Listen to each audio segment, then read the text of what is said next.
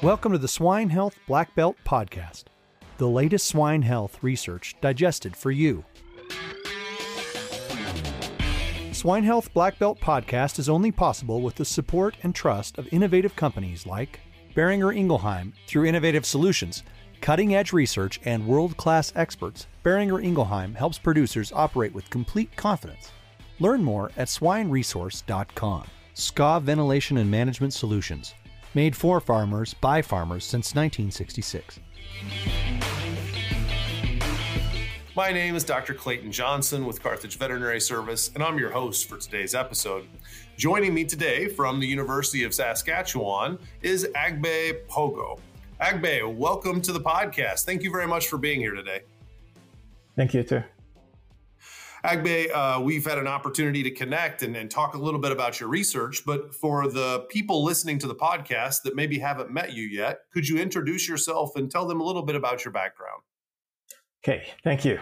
As you said, my name is Agbee. I came into Canada in 2017, September. I actually originate from Ghana in West Africa, and I had my undergrad there. I came to Canada to do my master's degree, and I worked with Dr. Denis Bolio at the University of Saskatchewan. We studied the effect of feeding wheat meal run in swine diet on greenhouse gases. So it was more sustainability related.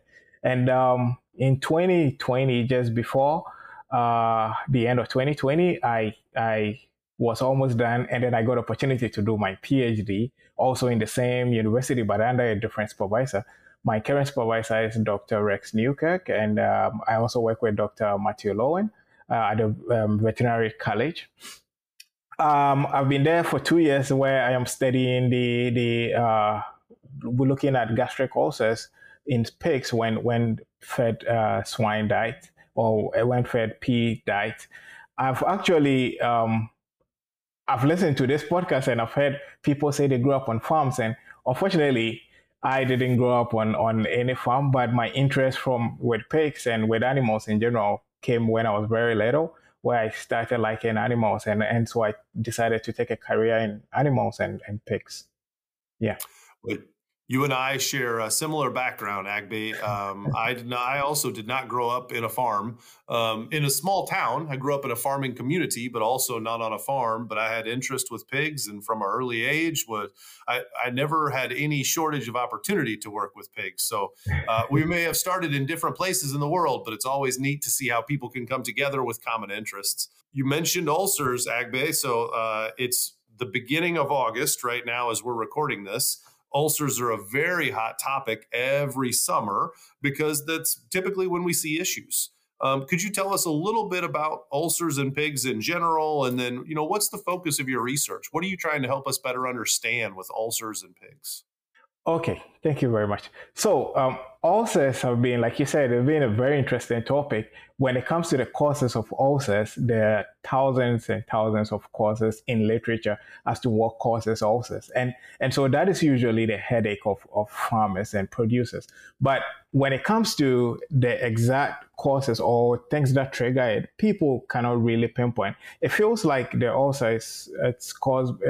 There are triggers of it. There are a number of things that triggers the ulcers. So you can't really say it's caused by one thing or it's caused by the other. And so that is why we came up with a study. One of the reasons why we came up with a study is because people relate ulcers to diet. And so one of the aspect of diet they related to also is the particle sizes. So in Canada currently, Canada produces millions of tons of peas per year. And even though most of these peas are exported, or some of them are exported, and usually the downgraded part, which is not good for the human industry, is put in animal diet. Recently, because of the increase in plant protein and the interest in plant protein consumption, pea is one of the main ingredients for that. And so one of the byproduct of the pea, the pea from the plant protein, is the air classified pea starch. This air classified pea starch is very easy to get from the production of this pea plant protein. However, with with sustainability and the push for sustainability, this byproduct, instead of ending up in the landfills, we're planning to put it in swine diet, because the swine are very good converters of these byproducts into protein, high quality protein. However, the challenge here is because the air classified pea starch is very, very small, which it could be about 10 microns. The challenge is putting them in the diet and it's triggering the ulcers. But we do not know that for sure. And so that is why we took this study. So for this study, our main aim was to investigate the physiological changes that occur when the pigs are fed the pea starch diet. So we were going to look at, into details with the experiment, we're going to look at the acid secretion in the stomach when the pigs consume the pea starch diet. And we're also going to look at the changes in gene expression, if there's any, and also changes in mucus expressions in the stomach. And then we're also going to look at the changes in the microbiome, because some literature attribute ulcers to microbiome or the change in bacteria in the stomach. So we're also going to have the opportunity to look at that. Now, the aim of this is going to point in the direction where we can feed the pea starch to pigs, and we're sure that they are going to be fine, because some people do not see gastric ulcers as a problem. However, when it gets to like very critical stages, then it could cause death, but people do not see it as a problem. However, when it comes to welfare issues, it's good to know that the pigs are consuming food and they are very well and healthy. So that is why we came up with a study. Very good. I'm probably going to oversimplify it, Agbee, but is it true that when pigs have ulcers, it's really just a problem with an empty stomach, meaning that the particle size is the problem because the stomach clears the lower particle size feed ingredients faster than if we have a larger particle size? Is that a correct statement to make? Well, we do not know that for sure. But that is one of the hypotheses we have for our study. But we do not know that for sure. I can't say that is it for sure. Well, certainly there's many reasons why the stomach could be empty, right? Pigs could be sick. Maybe the feeders are empty. Maybe it is a low particle size ingredient that's passing through quickly. Do you have any controls in your research that would be maybe pigs that are held off feed for a period of time so that you create that empty stomach and then investigate the acid production, the microbiome, all those parameters you're measuring?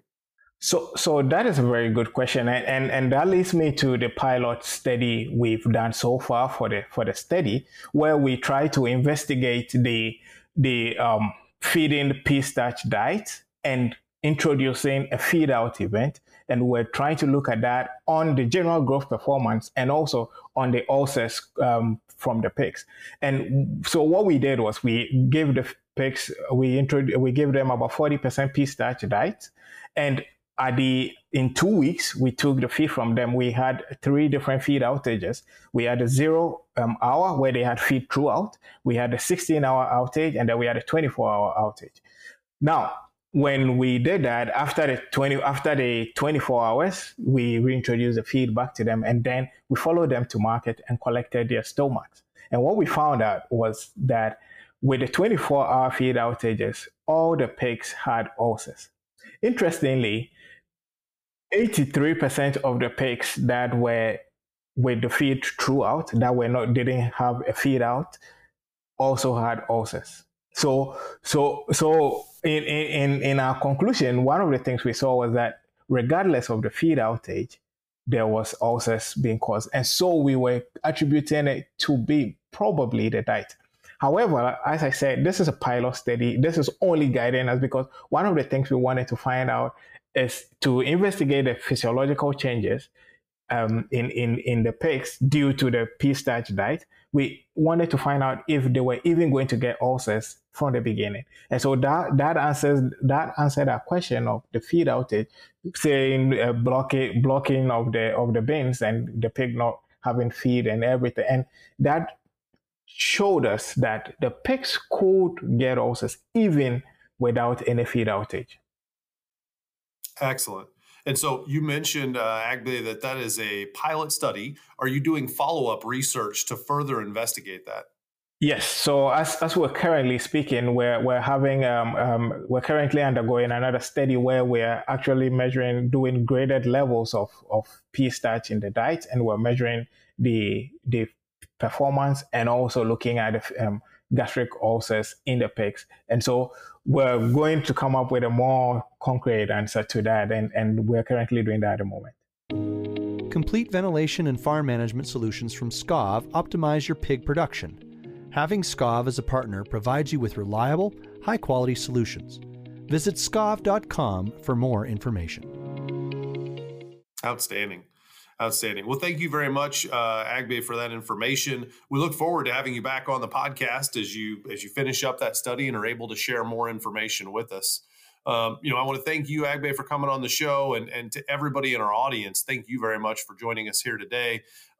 Please, if you have not subscribed to the Swine Health Black Belt podcast, like us so that we can show up on recommendations when people are looking for swine-related podcasts. If you haven't been to our website, please visit us at swinehealthblackbelt.com. And if you're interested in coming on to the show, please don't hesitate to drop myself or anybody at the SwineIt team an email. We would love to host you and talk about your research. For Agbee Kpogo, I'm Dr. Clayton Johnson, and this has been Swine Health Black Belts Podcast. Thanks and have a great day. Hey everyone. We're always searching for the latest and greatest research to share each week. If you have a swine health related research trial and would like to come on the show to talk about it with me and share it with our audience, feel free to send an email to healthblackbelt@swineit.com, and we would love to take a look at your research.